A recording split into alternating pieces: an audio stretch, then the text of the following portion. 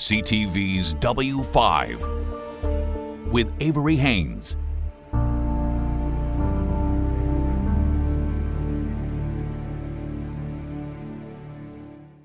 Healthcare workers are trained to spot potential abuse injuries when children are brought into hospital. But what happens when they get it wrong? Molly Thomas investigates the nightmare scenario of parents who are falsely accused of hurting their own kids.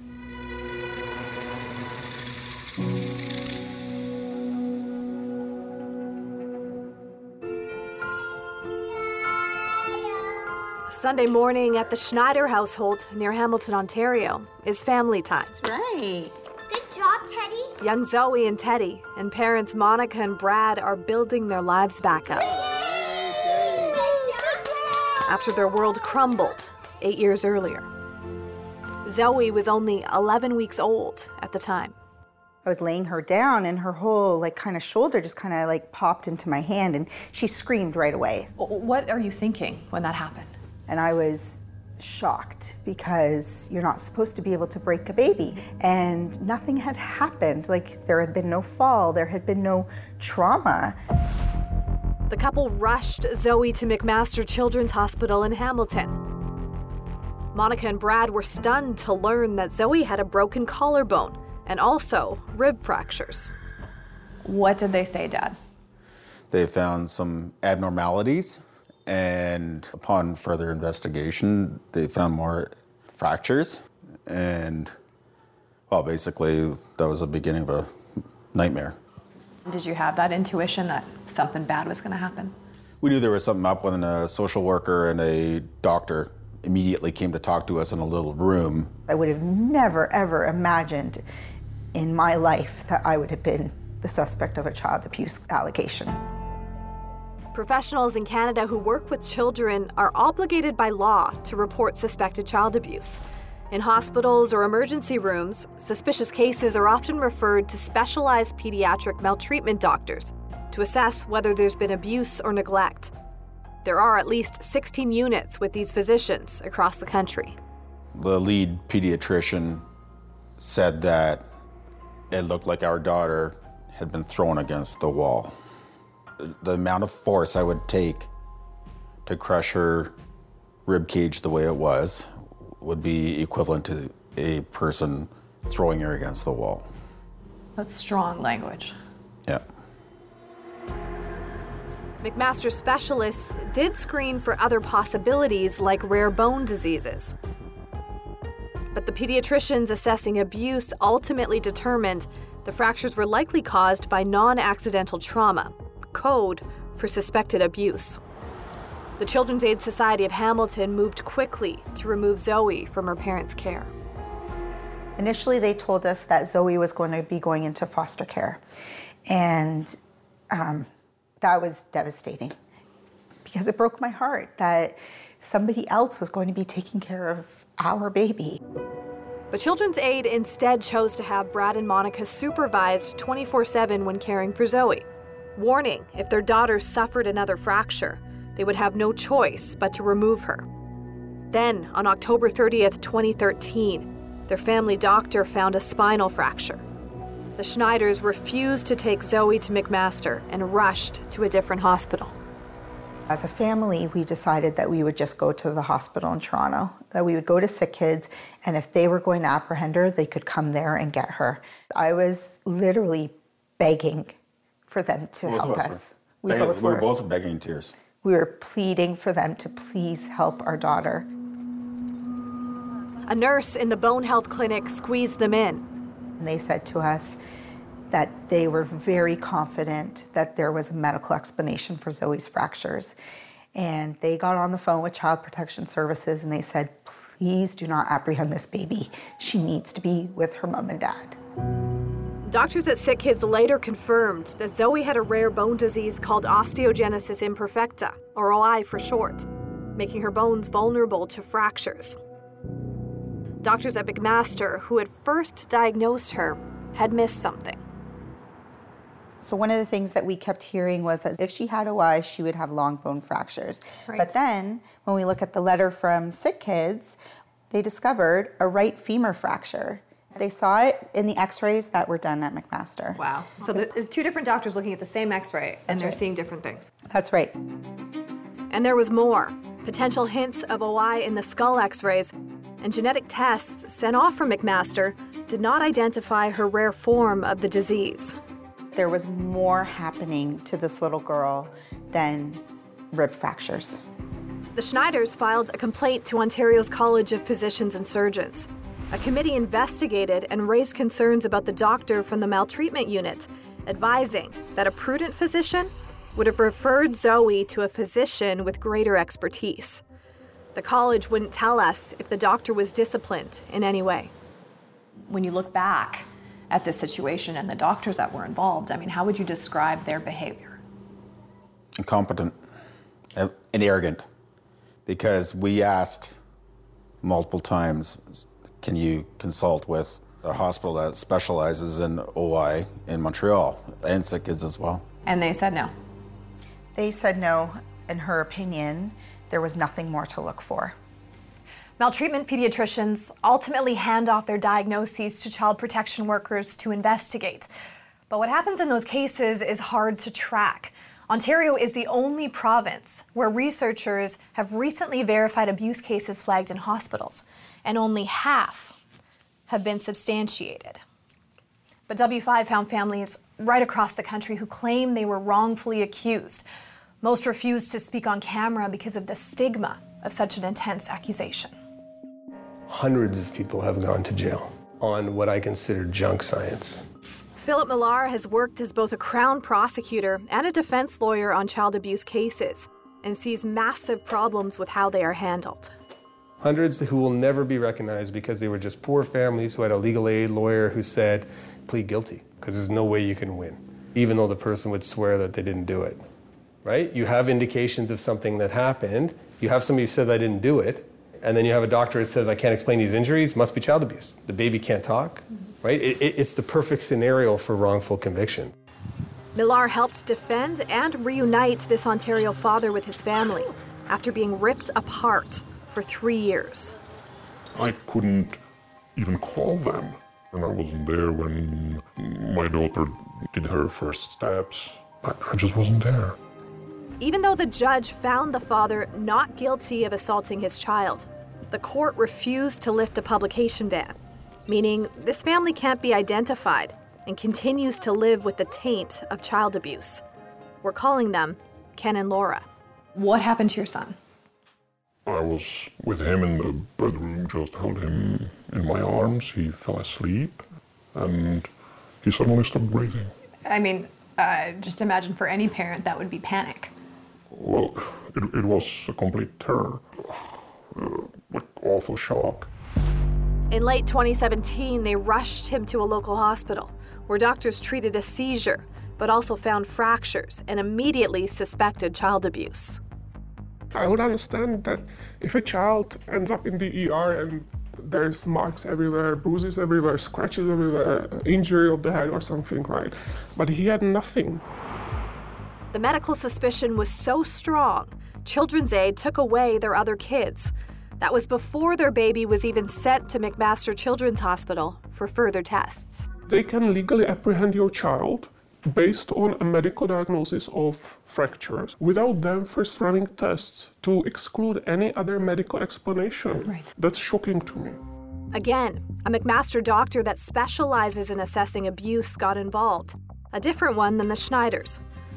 Among many things, she found bleeding in the baby's brain and hemorrhages in the right eye. Police came for Ken. And you were charged with aggravated assault. What were you thinking? I wouldn't expect to be charged because I didn't do anything. I basically spent an evening in a cell. I was interrogated. I was eventually released with absolutely no contact with my children. The doctor's final report pointed out that the baby had experienced significant inflicted trauma to the highest degree of medical certainty. Defense lawyer Philip Millar says that certainty is problematic and makes it hard for medical colleagues to oppose. People can feel they're doing the right thing and they can get over their skis and become way too certain. Does suspicion in these cases equal confirmation? I think it does, even though nobody would admit it. When a doctor says you abused your kid and we have an x-ray, right, the confirmation bias that flows from that is overwhelming. And Children's Aid Society, although they have a good mandate, they can also become very aggressive. Everything down the road goes towards confirming the diagnosis of child abuse. Yet signs of alleged abuse sometimes mimic symptoms of rare medical conditions. That's what 3 doctors testified about at Ken's trial. Among their medical opinions, the child's fractures showed evidence of a metabolic bone disease, and the brain injury was the result of a stroke that led to seizures. Ken was found not guilty of assaulting his child. The first thing I did was come to my family home. Yeah, that moment was great, and we thought, God, we're out of this. Even with a criminal acquittal, the family argues that their closed Children's Aid file still says Ken is at risk of maltreating his children. McMaster also refuses to dismiss their original findings. W5 approached McMaster to discuss this case and that of the Schneiders. They refused an on-camera interview citing privacy reasons, but offered this statement. The program uses an interdisciplinary team approach to provide an evidence-based and objective professional clinical evaluation. They insist their team also consults with other medical experts in specialty areas. But this family fought to find another diagnosis and says the damage has already been done. The problem is that even being accused makes you sort of guilty. In the eyes of the public, right? Yes. Yeah. Coming up, his eyes are rolled back and he's gasping. One terrifying moment begins a nightmare. Were doctors wrong here? Absolutely. When W5 continues.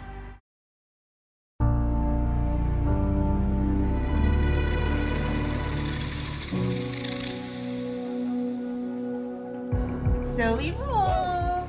In 2013, the Schneiders were accused of child abuse after taking their daughter to McMaster Children's Hospital.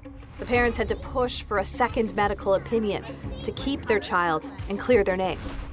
4 years later, these parents had a similar experience at the same hospital. They were cleared in a criminal court, with 3 doctors opposing their original diagnosis.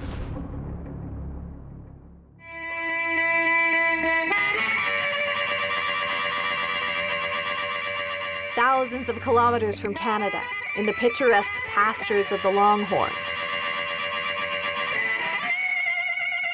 where country and blues serenade street corners and big barbecue is king. The all-American, conservative stronghold of Texas is making progressive strides for families. In Katy, Texas, 20 minutes outside of Houston, Block it. Don't block it, guys. Tim Timmerman is soaking up simple moments with his sons. In the basket. Precious time almost taken away because of a medical misdiagnosis. Oh, please don't remove my baby, please. Does she have? Please don't remove my baby, Okay. please. That's the voice of Tim's wife, Anne Marie. All she had done was take her 4-month-old Tristan to the hospital because he had a seizure. I remember jumping out of bed and Tim's holding him and his head's laid back. He's limp. Tim has his head, his eyes are rolled back, and he's gasping. He's struggling to breathe. And I grabbed him and I rushed to the car. I grabbed my car keys and I'm running out of the house. No nothing. I mean, barefoot with my baby. After being examined locally, Tristan was rushed to one of Houston's pediatric hospitals. A neurosurgeon was one of the first doctors to evaluate Tristan, assuring Tim and Anne Marie that a tiny brain bleed was the result of a birth injury. But a few hours later, a child abuse specialist stepped in to override that assessment. She looked me directly in the eye and she told me that this MRI is going to prove that he was shaken. So that's when you knew you were suspects. Mm-hmm. Right. Right. Emery, did you ever doubt your husband? I could say that for a second, I didn't know. I didn't know. The way that they frame it, I can tell you that I didn't know. So the medical certainty absolute was messing certainty. with your own feeling of what happened. Yeah. The child abuse doctor was confident too, writing, Tristan's hemorrhages represent abusive head trauma. And in this letter, later to Child Protective Services, or CPS, stated his injuries were certainly inflicted. Do you have another doctor that had a different opinion? I mean, yes, we did. Is the second doctor not listening to the first? No, I mean, she didn't consider his opinion whatsoever. She said, I have everything I need to proceed with taking Tristan. We went from he's dying, he's sick, to relief that he's okay, we're going home, to our worst nightmare of he's now being taken. You captured that moment. I'm just going to play a little bit, if that's okay with you folks.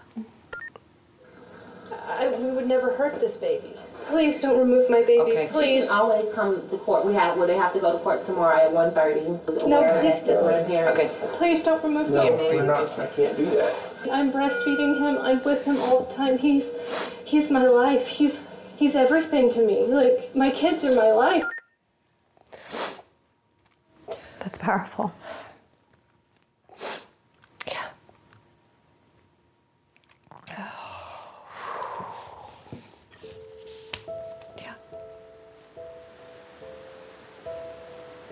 Tim was accused of physical abuse and Marie of neglect.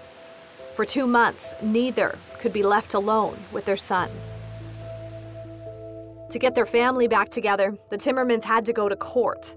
They eventually found 3 experts in shaken baby syndrome who all disagreed with the original child abuse doctor's diagnosis and pointed out errors in her report and findings. The Timmermans took their plight all the way to the state capitol. The Senate Committee on Health and Human Services will come to order. And advocated for change. We were labeled child abusers without any due process and became a number in a system that found us guilty until proven innocent. Testimonies like theirs pushed Texas lawmakers to bring forward Senate Bill 1578, which went into effect in September 2021. It allows the court to consider a second medical opinion. A second opinion to rebalance a pendulum critics say has swung too far. You have the white coat syndrome. If the doctor says it, then it must be true. Andrew Brown is a distinguished senior fellow in child and family policy at the Texas Public Policy Foundation. He helped push the bill forward. Were doctors wrong here? Absolutely.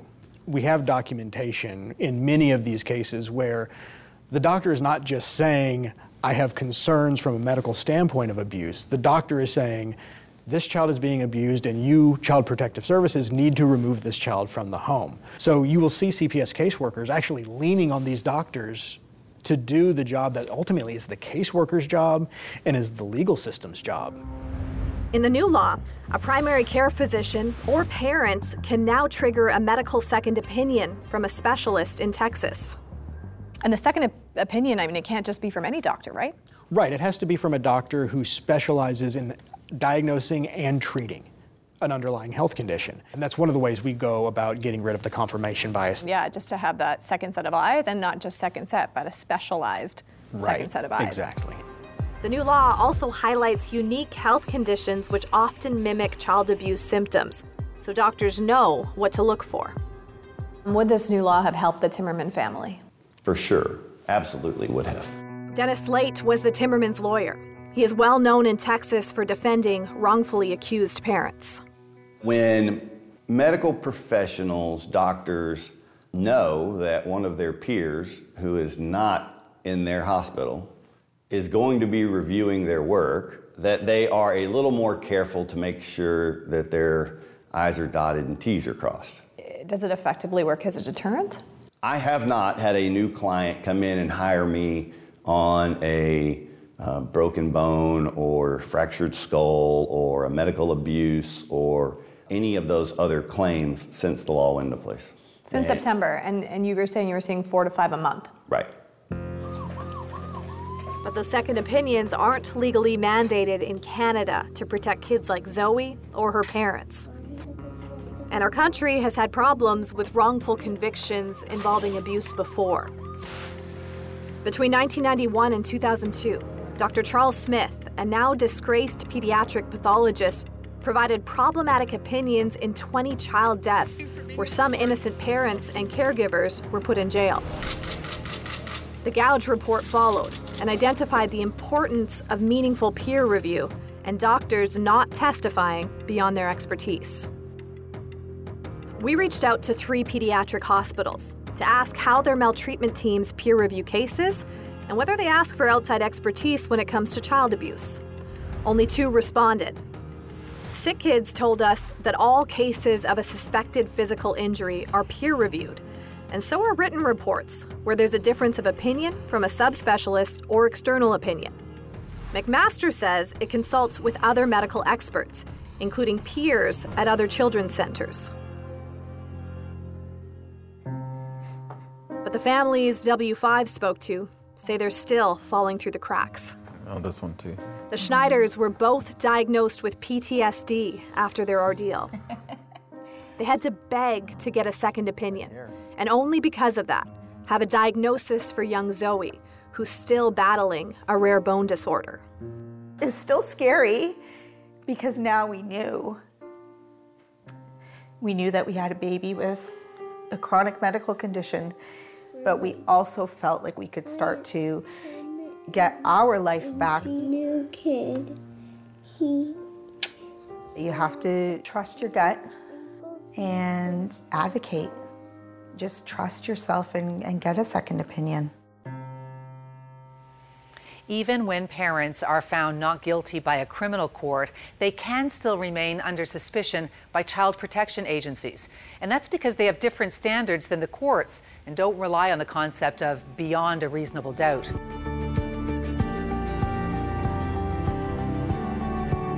You've been listening to CTV's W5 with Avery Haynes.